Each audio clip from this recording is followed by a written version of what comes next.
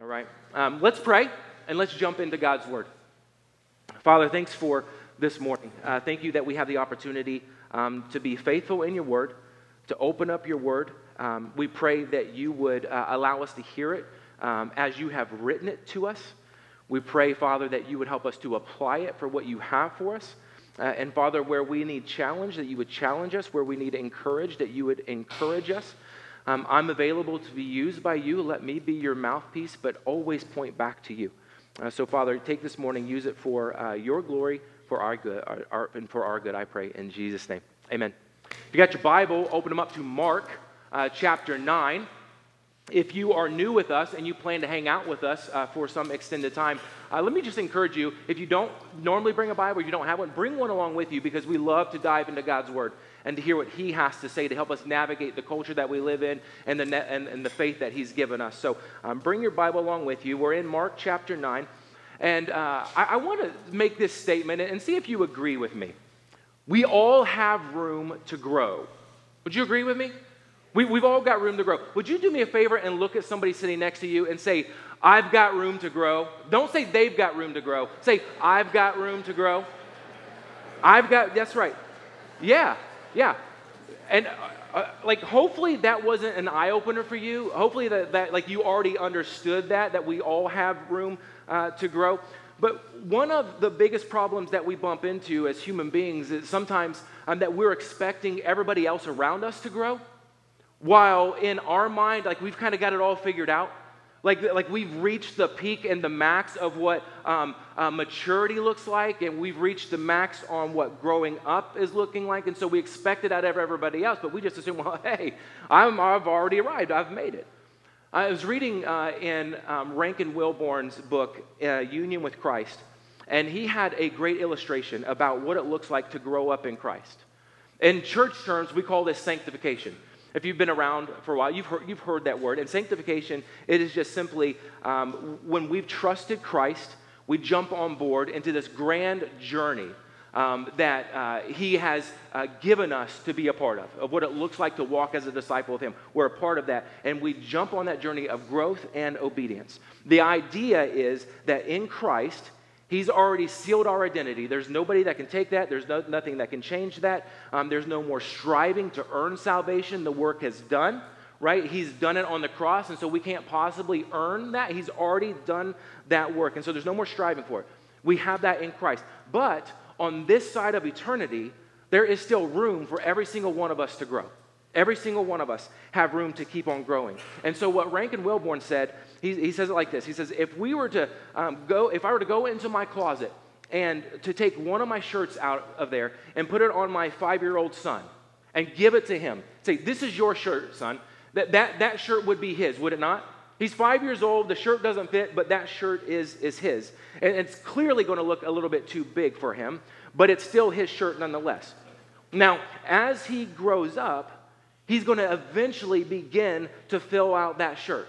Now, the shirt has been his since age 5. It's been his. It's belonged to him. But as he grows up, he's going to begin to grow up into and to fill out what's already been his all along since the time that he was, say, 5 years old. Now, in our faith, people who are in here with me who have trusted Jesus, when we trust Jesus, He does this miraculous thing of making us His. We are perfected in Christ. We're promised eternity. We're promised to live forever in heaven with Jesus. We have the Holy Spirit of God who's been given to us, who's been placed inside of us as a deposit, as a guarantor of our faith that we are His. And that Holy Spirit that's inside of us helps us to live out the calling of walking as a disciple of Christ. He's in there and He's living there. And so there's this part of us that is totally perfected, right? Totally perfect. But there's also this space that we have to keep growing up in our faith, growing up into what God has already given us. Now, the problem is sometimes we smack straight into problems when we think that we've got everything all figured out. When we think that we've got a lock on truth or we've got everything figured out and nobody else does. In our minds, what happens is we begin to think, hey, I am varsity while everybody else around me is junior varsity. And they've got some work to do if they're going to be able to sit on the bench with me and be a part of my team. I'm varsity, they're junior varsity. And over time, what happens, if we're not careful, is that we tend to start isolating ourselves from other people. We start segregating ourselves from other people. And we start putting together these little cliques or these little tribes, these little circles of my people. Not your people, but of my people. And these cliques and tribes of people, we put in there, there are people who are just like me. And these cliques and tribes can become very narrow-sighted and very narrow-focused, forgetting that there are other people who are on the team too, that are also in the process of growth along with us. Now, this isn't really anything new under the sun. This has been going on for decades and centuries over time. We read about it in Scripture all over the place. Now, we're in the book of Mark, so obviously that's where we're going for, where we're seeing this happen. We're talking along, we're walking alongside of these disciples who are with Jesus. And we know that as of last week and the week before, he's already reprimanded them about arguing with one another who's going to be the greatest. He just said, hey, I'm going to die. I'm going to give my life up. I'm going to give it up as a ransom. I'm going to take my life up 3 days later. But in the middle of this conversation, they're walking alongside of Jesus, and they don't hear a word he really has to say. They are arguing about who's going to be the greatest. And so Jesus is not yet done with this topic. He's going to keep talking about this. And so if you've got your Bible with you, we're in Mark 9, verse 38, and that's where we're going to be reading from. And so I'm just going to throw the big idea up here. We've already kind of talked about it. The big idea is that we still have room to grow. Every one of us. We all still have room to grow. So let's see how Mark shows it to us in chapter 9. Starting in verse 38. Y'all with me? Okay. John said to Jesus, "Teacher, we saw someone using your name to cast out demons, but we told him to stop because he wasn't in our group." "Don't stop him," Jesus said. "No one who performs a miracle in my name will soon be able to speak evil of me. Anybody who is not against us is for us. If anyone gives you even a cup of water because you belong to the Messiah or belong to the Christ, I tell you the truth, that person will surely be rewarded." Okay? So as soon as we start reading in this passage, we bump into a problem, don't we? The issue that's lying on the surface here is that the disciples, they've been out and about, and they've been walking around the community, and what they've seen is they've seen that there is somebody else, somebody that they don't recognize, somebody who hasn't been a part of the inner circle of 12. And he is out there, outside of their group, and he's casting out demons. Now, this was a job, if you remember back in chapter 6, that Jesus gave the 12 disciples to go out and do. He told them to go out and share the gospel, and he told them to cast out demons. So this was their job. This was their task.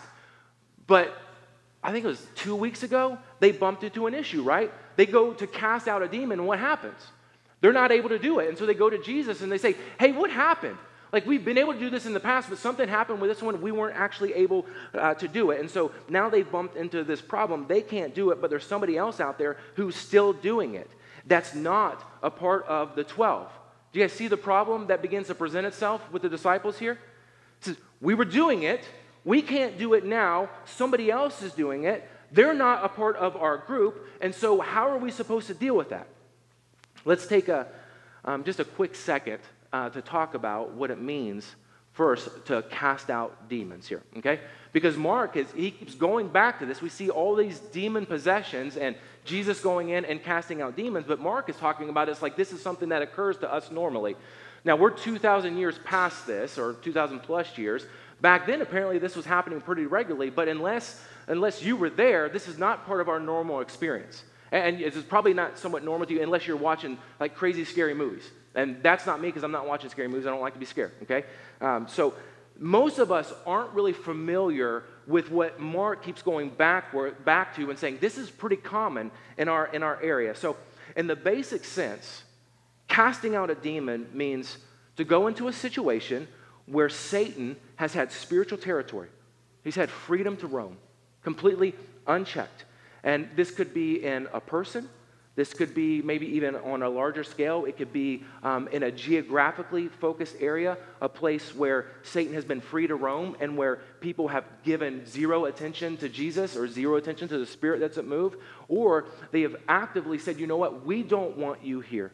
We don't want Jesus in our place. We're happy with the way other things, these other gods are working in our community. And so Satan has had freedom to roam in those spaces. And his ability to camp out there has been remarkable because nobody is checking him and calling him out of that space. And where Satan has spiritual territory and where he's going in and he's taking ground, there is always going to be destruction.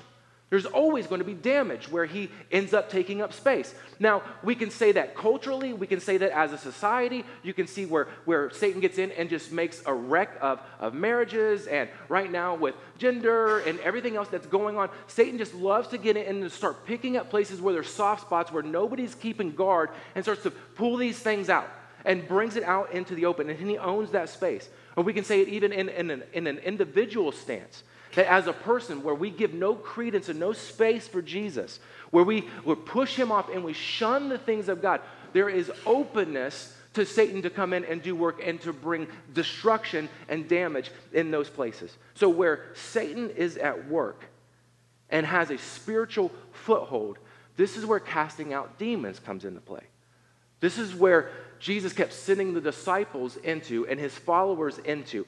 So you go in with the power and the authority given to you in Christ. By his authority, and by that authority, you take back ground that Satan had stolen away. You begin to restore the ability for that person or for that region to see and experience the wonderful, beautiful grace of God, because now Satan is no longer in that space. You've removed the darkness by exposing it to the light. Does that make sense a little bit? It can be intimidating. You guys are kind of like, why are we talking about demon possession here? This is what the passage lends us to, okay? And so on, excuse me, one sec. So on Thursday, I'm going to be heading out of here. I'm going to be flying in to India, and I just saw my brothers and sisters back there in the back who just got back from India as well, and I can't wait to sit down and talk with you guys, hear how that was. And they've got plans, I think, to be moving back at some point soon. But on Thursday, I'm going to be heading into India. And we are going to be working alongside of some of our mission partners and friends that we have over there. And we're going to be doing a pastor's conference, and we're going to go and we're going to teach the gospel in places where the gospel hasn't been taught. And what's happened there is we're going to be going into areas and regions where Satan has had a field day in the geographical area, but also in the lives of the people, because they have shunned Jesus and they have shunned Christianity. But also, in about 2 weeks, we're going to be sending our first team of missionaries from RCC to the Dominican Republic in the Rio Arriba area, who are going to be doing the same thing. They're going to be going to areas where Satan has been free to roam for centuries. And so we need you to start praying for them, because they're going to be walking into the darkness and flicking on the light of the gospel into these places and telling them about Jesus and saying, there is no place for you to camp out in this area. And so you need to start praying for the folks that are going to the DR, and I would love if you'd be praying for me over the next week and a half or so. The idea is that when you're casting out darkness, you are walking into darkness and you are shining the light of the gospel in there and exposing that place.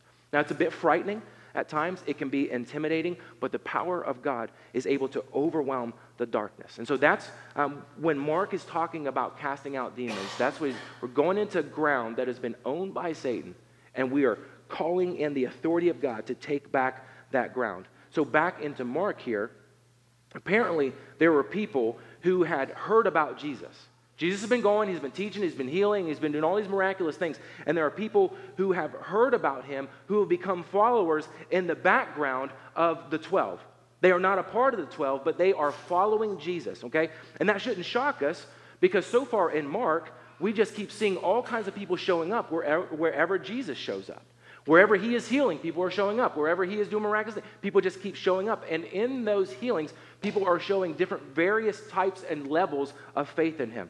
Now, about this time that Mark is writing this section, Luke tells us that there's something else going on as well in Luke chapter 10. He says that Jesus, during this time, is sending out 72 disciples to go out and to share the gospel and to do the exact same thing that the 12 were sent out to do as well, to cast out demons.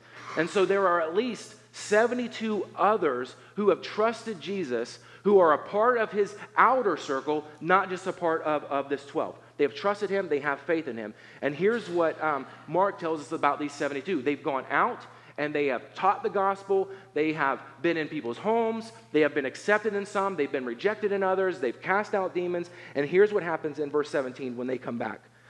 When the 72 disciples returned, they joyfully reported to him, Lord, even the demons obey us when we use your name. Whose name did they say there? When we use your name, not our name, it's the power and the authority of Jesus here. The demons obey us at the power of your name. And then, like a proud papa, he says in verse 18, yes, he told them, I saw Satan fall from heaven like lightning. Look, I've given you authority over all the power of the enemy. And this next verse is just really strange. We're not going to dig into this one right now. It's a sermon for another day, but I'm going to read it anyway. You can walk among snakes and scorpions and crush them. It's a little weird. Nothing will injure you. That's wild, but we'll touch on that on another day. And then verse 20, don't rejoice because evil spirits obey you. Rejoice because your names are registered in heaven. Pay attention to those last verses there. Don't rejoice because evil spirits obey you. Rejoice because your names are registered in heaven. They're in the Lamb's book of life. That's what you should be rejoicing about. In other words, he's saying, don't focus on the exorcisms that you've been a part of. Don't focus on your authority. Focus on the fact that your names are written in heaven in the Lamb's book of life. You've received a wonderful gift of God's grace. He has handpicked you with all of your warts and all of your scars and all the ups and downs and all the things that you've been through and the background that you have. He has chosen you to sit right beside him in heaven, alongside of him, judging the angels and ruling alongside of him. He has chosen you regardless and in spite of what we've gone through. I want to pause right there and take a minute to say, this is amazing. Would you agree with me? Like, that's an amazing feat that Jesus has done, right? It's an amazing thing. Some of us in our lives, like, we've cleaned up really well over the years. And a lot of us have just had amazing changes in our lives. By the grace of God, we're not the same person that we used to be when we first came to Christ. He's totally come in and cleaned up shop. He has given us salvation. And in terms, he's given us the shirt off of his back, like the illustration that we talked about. He has given us his life so that we can grow up into the life that he's given us. But sometimes what happens is we forget about what Jesus has actually done for us. We forget about what he's pulled us out of. We forget about what he's saved us out of or what he's saved us from, the roads he's kept us from actually going down. Because before Jesus came into my life, I had zero self-control in anything in my life. You name it, I had no self-control in it. I gave into full indulgence into every aspect. Every step of my life was moving towards destruction. And in that, the way that Scripture defines that is I was destined for hell. Like every single person in here who doesn't know Jesus, I was destined for hell. Those were the steps that I was walking in. But Jesus, he reached in, he pulled me out, he changed the trajectory of my life. I didn't know everything about Jesus at the time. I didn't know everything about how the faith worked at the time. But what I did know is that he reached in and he saved me. And what happens is I rejoiced that my name was written in the Lamb's book of life in heaven. And if you've trusted Christ, that's where we rejoice. We rejoice that our name is written in the Lamb's book of life in heaven. Now, I sure had a lot of growth still yet to do. I still have a lot of growth yet to do. You still have a lot of growth yet to do as well. But the reality was that when I accepted Christ and when you accepted Christ, he welcomed you to his table.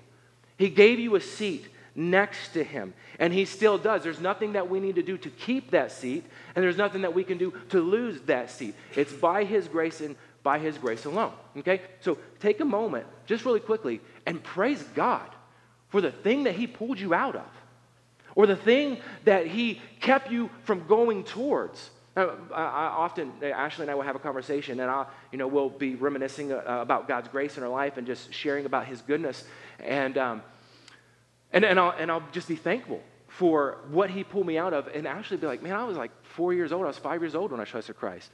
I was a good kid, I didn't really mess up. And so there's almost a point where you kind of get sad that you don't have this wild testimony where like, I wasn't a heathen. I wasn't running down. But yet we were still walking in darkness. And so the Lord kept us from going down a path that would ultimately reject him and move us away from him. You with me? So just because you don't have this wild, crazy story like your husband or your wild, crazy story like your wife or your roommate, God's grace was sufficient for you to keep you from going down those crazy roads. Okay? So we'll have those conversations, but I know that he has come in and he has welcomed us to the table of grace. So I don't know what he saved you from. I don't know what he kept you away from, but it is by God's grace that he did that, and that's what we rejoice in. What I'm trying to say is this: how often do we remember the grace of God in our lives? Do you recall it? Do you think about it? Because when we remember his grace for us, we're often much more willing to give his grace to other people. Would you agree with me? When we recall his grace, we're often willing to give his grace more readily to other people around us. When we remember his grace, we're often able to be real with ourselves too and say, you know what, yeah, I've come a long way, but I've still got a long way to go. I haven't yet arrived. Even though I may feel like I'm on the varsity team, I've still got a long way to go, and I want to bring along others with me. And because I know that I need his grace to do anything in my life, I needed his grace to start my journey of faith. I need his grace to keep me in walking alongside of him by his Spirit. I don't have to be afraid to say that I still need his grace today, because it started with his grace. He keeps me with his grace, and I'm free to say, you know what? I still don't have it all figured out. And I don't have to worry about somebody judging me for that. That I get to walk and have freedom to grow up into the shirt that he's given me. I get to grow up into the faith that he's given me. And here's why we're talking about this. And here's why this matters. What can happen is that as we spend time with Jesus, over the years or over the decades, we can start to feel like we're in a privileged position. Or that, again, we're on that varsity team because we've been closer to God than anybody else in our lives. Or because we've been close to Jesus for a while. Or we've been around the church for a little bit longer than somebody else might have been. And there's this spiritual pride that can begin to percolate up inside of us. And it pops up, and we don't want it to be there. It just happens. It shows up. And the assumption can be, if God is going to do anything good in this world, if God is going to do anything good in this community, if God is going to do anything good in this church, then it's going to definitely be going through me. It's going to be because I'm a part of that, or it's going to be because it's because of somebody inside of my circle. Usually, we don't mean for it to be like that. It can just happen over time. And so we start to surround ourselves with people that are just like us, people that look like us, people that talk like us, people who believe like us, people who act like us, people who've been in the faith as long as us, other varsity players to be on the bench with us. And before you know it, what happens is you've got a tribe, or you've got a clique alongside of you. That's what's happening here in verse 38. So look at it again with that context. John said to Jesus, "Teacher, we saw somebody using your name to cast out demons, but we told him to stop because he wasn't in our group." Now again, remember, Jesus, he just reprimanded these guys because they were so prideful, thinking about, like, who's going to be the greatest? Jesus said, I'm going to die, but they're arguing about who's going to be the greatest. And he calls them out on that spiritual pride. And the problem here on the surface is that the disciples are telling Jesus, hey, somebody's out here casting out demons, but it's not in, they're doing it in your name, but they are not a part of our group. They are not with us. And I like to try to make, imagine the disciples are real, right? Because they are. I like to put flesh and bones on these guys. But in my mind, the attitude of the moment is like this. Hey, we saw somebody casting out demons. They were doing it in your name, but they weren't a part of our group. But don't worry about it, Jesus. Okay, kind of like with their chest out, like, don't worry about it, Jesus. We've got it covered. We've got you covered. We told him to knock it off. We've got your back. And so if you need us to go knock some heads to get things in order, let us know, because we'll be the first ones to go out there and do it. Like these guys, if we want to give them all the credit in the world, I think they're trying to defend the name of Jesus in this moment. But what they're doing is their spiritual pride is beginning to percolate. It seems pretty innocent on the surface, but they're saying, hey, we want to protect your name, Jesus. And then they're standing there, And they're expecting that Jesus is going to kind of give them a pat on the back and a little bit of a nod and say, hey, good job, guys. You did well. I knew that I could count on you to keep my name straight. I knew that I could count on you to keep everything together. Way to go. But that's not what he says, is it? What's he say? Instead of saying great job to these guys who have gone to this man who's casting out demons and ridding this man of a demon who's been possessing his life and bringing destruction and damage, here's what they go. They go to him and say, knock it off. Instead of Jesus saying great job to these guys, here's what he says. He tells them to knock it off. He says, stop. Don't do that. And there's an emphatic nature of this. It's like, stop doing that. Don't do it again. And so you can almost see these guys standing in front of Jesus and just the air being deflated from their chest. Like, why? Why don't you want me to say anything to them? Why don't you want me to defend your name? Like, we were doing this for you. Verse 39, don't stop him, Jesus said. No one who performs a miracle in my name will soon be able to speak evil of me. If by some chance he's doing this with poor motive, it can't stay like that for long. Why? Because he's going to grow up too. Just as you are growing up, he's going to grow up also. Verse 40, anybody who is not against us is for us. If anyone gives you even a cup of water because you belong to the Messiah, I tell you the truth, that person will surely be rewarded. Here's what I think's happening. And I could be wrong, but this is what I think's happening here. The disciples, they locked their mind on the fact that if Jesus was going to do something, it had to come through them. It had to be through their circle. It couldn't be anywhere else. It was going to come through them. He eats with us. He teaches us. Like, we have this private interaction together. We're his boys. Like, we're close. We're knit. And they were. They were close to Jesus. He did choose these 12. They did walk with him. It was fantastic. But Jesus can do work through other people than just those 12. That's what he's pointing out here. He can do work with other people than just these 12. I wonder if that bothered these guys. I wonder for these disciples if by letting somebody else do a little bit of the work that they had been accustomed to doing, I wonder if these fellows got a little bit jealous. If there was some of that green envy that began to percolate up inside of them. I wonder if they just had a hard time because they didn't recognize this guy. They didn't know him. They didn't know his motives. They didn't know his hearts. They hadn't spent time with him. I wonder if that was troublesome for these guys. That they just clearly didn't know anything about the guy. And because clearly they don't know him, right? Because had they known him, they wouldn't have talked to Jesus and said, hey, some guy is over here doing this. They'd have been like, hey, it's Joe down the street. He's been doing this for years. Like, we've been talking with him about this, but he won't knock it off. They would have had that kind of conversation with Jesus. But this is some random guy that they don't know. And this can happen so easily when we forget the grace that we've received. Instead of rejoicing with others, we look for ways to criticize or to invalidate the work that somebody else has done. If they don't do it, then it can't get done. If they don't do it the way that we do it, then it can't be done. Maybe it's not right. If I don't personally know the person, then it can't happen that way. If they don't look like us, if they don't talk like us, if they didn't start in the same place that we're from, if they don't speak the same language as us, if they didn't come from the same geographical location as us, if their growth track record isn't the same as mine, if it's not from the ground up, if it's got some bumps and bruises, if it's got some circles going on in that, then they can't possibly have anything good to say. If their growth track record doesn't look like mine, if it's not the same trajectory as mine, if they're not in my circle, then maybe I have a hard time with that. I wonder if the disciples had an issue with this, because it seems like they did. And this isn't a doctrinal issue that's going on here. Our doctrine and our theology, it's incredibly important to us. This is the pillars and the anchors of our faith. It's our guideposts for our faith.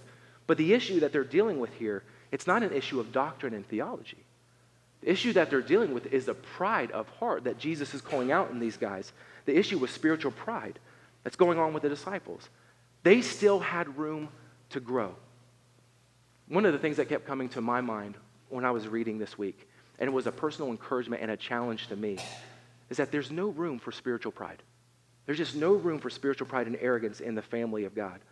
The same grace that we need at the beginning of salvation is the same grace that we need throughout our sanctification and throughout the process of coming to know who he is and walking alongside of him and being disciples of his. But I want to be really clear because Jesus sums up some of this in these last couple verses that we've talked about, that he's not saying be indifferent. He's not saying don't care about anything. He's not saying don't protect my name. He's not saying don't speak in my name. He's not saying be a gatekeeper of the truth. He's not saying that at all. He's not saying be spiritually neutral and be indifferent to the things that are going on around. Actually, in Matthew 12, verse 30, he says the exact opposite. He says, anybody who isn't with me is against me. And anybody who isn't working with me is actually working against me. So be passionate. Care about the gospel. Don't be neutral on the gospel. But what I think Jesus is saying here is that neutrality in the gospel is impossible. The man that they're talking about here, he can't possibly be casting out a demon in the name of Jesus and be neutral at the same time. His heart and his life is set already towards Jesus. That's why he's casting out. He's pointing out that not everybody who raises their hand to follow Jesus is going to look the same as these 12 men. There are going to be people that are coming from different backgrounds. There are going to be people who weren't in that same group of 12. There were 72 others at least who were out walking around, sharing the good news of the gospel and casting out demons. There are people sitting at the table of Jesus and who are going to keep sitting at the table of Jesus who weren't in that group of 12. People who have the same goal in mind. They want to build the kingdom of God. They want to see people come to know and experience the grace and the love of Jesus. They want to go into dark areas and they want to take back spiritual ground for the Lord. They want to go in and flick on the light where it's dark. They want to build the kingdom of God, but they may not be in our circle. They may not be in our group. They may vote different from us. They may come from different backgrounds from us. And again, they may speak a different language than us, but their heart is sold out for the gospel and for people knowing who Jesus is. Let's not give back spiritual territory to the enemy because somebody may not be in our circle. Let's not give back ground by fighting with other believers in our circles who are sold out for people knowing who Jesus is. I've got room to grow. You've got room to grow. I'm going to throw out a couple questions for you to consider that I think might come out of this passage. When you think about the history of you coming to Christ and where you are now, what's the clique life look like for you? Are there cliques that you walk in? Are there any evidences of spiritual pride that keeps you away from other believers, brothers and sisters in Christ? Are there people in your life that don't look like you? Are there people in your life that didn't grow up in the same place as you? Are there people in your life who are allowed to challenge you, who are allowed to call you out? Are there people in your life who bring glory to the Lord in a different way than you do? Are there people who express their faith in a different way? It's the same faith, but express it differently than you. Because what I'm saying is, we have room to grow. Every single one of us, we have room to grow. So where are you going to look to grow this week? I'm going to just encourage you. This is a challenge. Like when I got into this passage this week, I was like, this is challenging to my heart. This is challenging to my spirit. This is challenging to everything in my world. And it's difficult. And so I've got to spend some time with the Lord this week and say, where do you want me to grow? Where are areas that I need propped up? Where I need people in my life to encourage me in these areas, to bring people into those spaces. And so my encouragement is to find some time this week to get alone with the Lord and say, where do I need to grow? Because I know I need it. Where is it that you want to grow me up? So would you pray with me?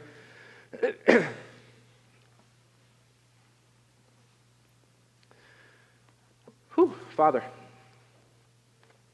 demons and cliques and circles.